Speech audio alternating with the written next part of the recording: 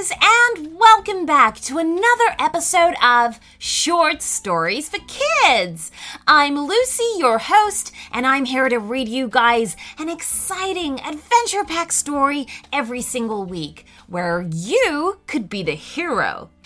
Now remember, guys, if you love this podcast, then please help us to spread the word. Tell all your friends and family and neighbors and teachers and pets and everyone you think would love to listen to these stories. The more people that know about us, the more we grow and the longer we can keep going. We appreciate you guys so much and the amazing story ideas that you're always coming up with. So if you would like the chance to be in one of our stories, just leave your story idea in your Apple review. You can also find us on Instagram, so come and follow us there and tag us in your artwork of your favorite stories. We have had some super duper ones and we can't wait to see yours. So tag us in them or send them to us and we will post them on our feed. Before we get into this episode's story, here's a word from our sponsors. Now, today's shout out goes to Maisie. Now, Maisie lives in Sydney, Australia. Oh, Maisie, that is so cool. And she would love a story about a white cat, her brother Ethan, and a snow queen. Ooh, I like the sound of this story, Maisie. Okay, let's see what our writers have come up with. Enjoy.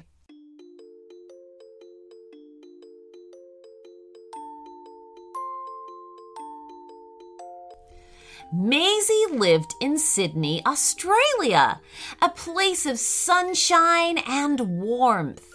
So one day, Maisie was very surprised to wake up and discover a deep covering of snow all around her house. Snow in Sydney was very rare indeed, and at this time of the year, it was completely unheard of. Maisie ran into her brother's room and, snatching his hand, dragged him to the window. "Look, Ethan! Snow! It snowed!" How exciting! Within moments, the pair of them were outside, delighting in the crisp, crunching sound the snow made when they stepped on it. Ethan made a snowball, but as he went to throw it at Maisie, it fell apart and tumbled down the sleeve of his coat, causing him to squeal with laughter. Maisie made a more compact snowball, pressing it firmly into shape. But instead of throwing it, she began to roll it along the ground. As it rolled, more snow stuck to it, and the ball grew in size, becoming larger and larger as it went. Maisie needed Ethan's help to push it along until the giant ball of snow was as high as Maisie's chest. "What are we doing?" puffed Ethan. Maisie took a moment to catch her breath. Pushing a large ball of snow was getting tricky. "We're making a snowman, Ethan. This is going to be the body. Come on, just a few more pushes." The two of them had their heads down and their arms outstretched. They were no longer watching where they were going. With a thump, the giant snowball came to a sudden halt. Maisie and Ethan looked up to see what they'd collided with, and were amazed to see a tall lady dressed mostly in white, with pale blue and shimmers of silver. Her blonde hair was so fair that it was almost white itself, and upon it she wore a delicate crown of ice. "Hello, children," she said. Hi," said Maisie. "What are you doing in our backyard?" The tall lady looked around her, taking in the snow-covered space. "I'm looking for my cat," she said. "Are you a queen?" asked Ethan, staring at the ice crown. The lady looked down at him and, despite the chill, gave him the warmest of smiles. "Why, yes, I am. I'm the Snow Queen."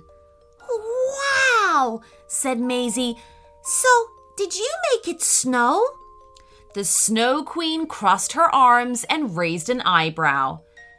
"No, I most certainly did not," she said.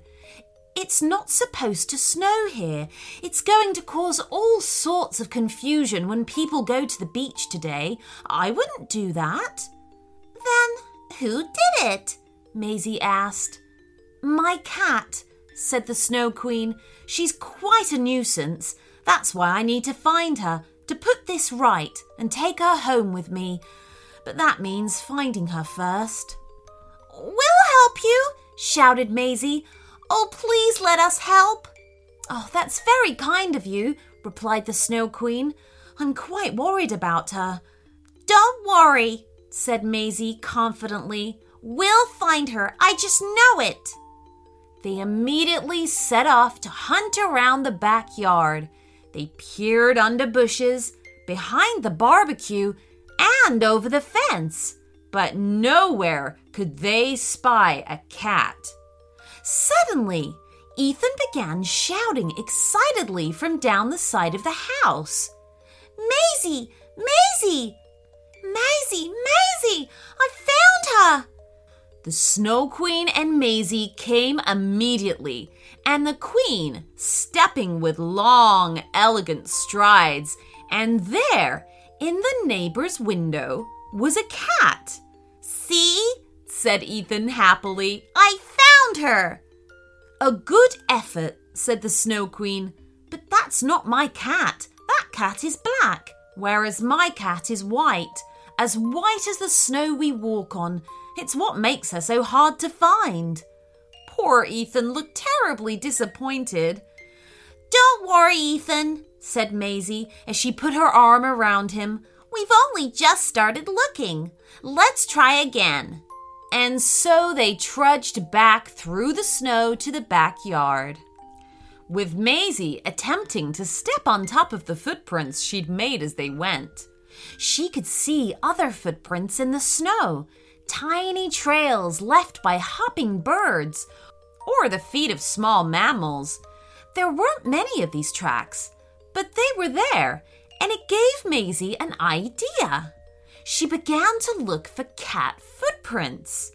All around the backyard she searched, carefully scanning the snow for signs of a paw print.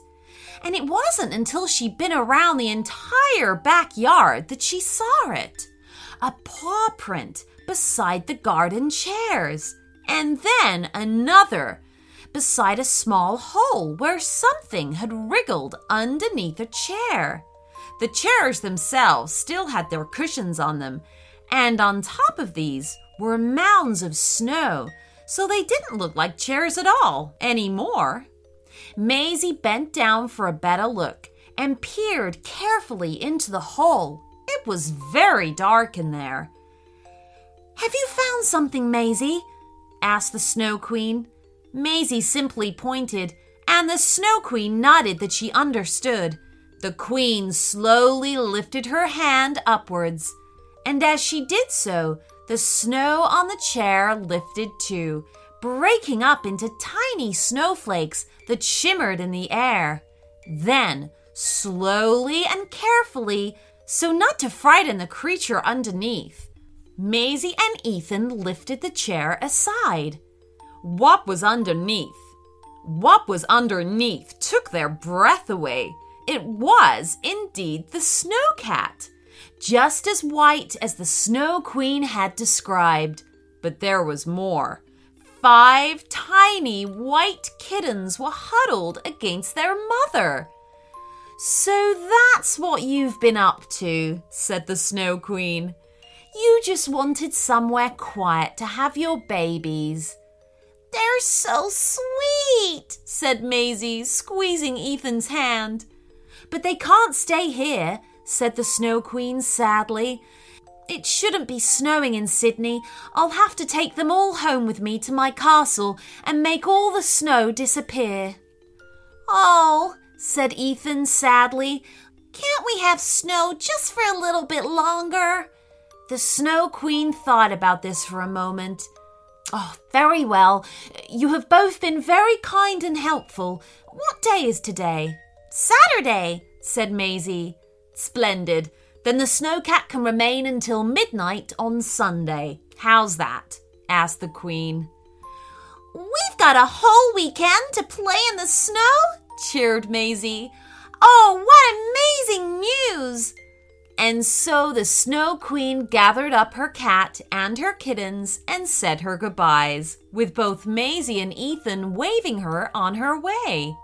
For the rest of the weekend, the whole of Sydney played in the snow, and by Monday morning, it was all gone. And once more, all of Australia baked under the hot sun. Nobody could explain why they had 2 days of spectacular snow. Nobody, that is, except Maisie and Ethan. And they weren't telling. The end.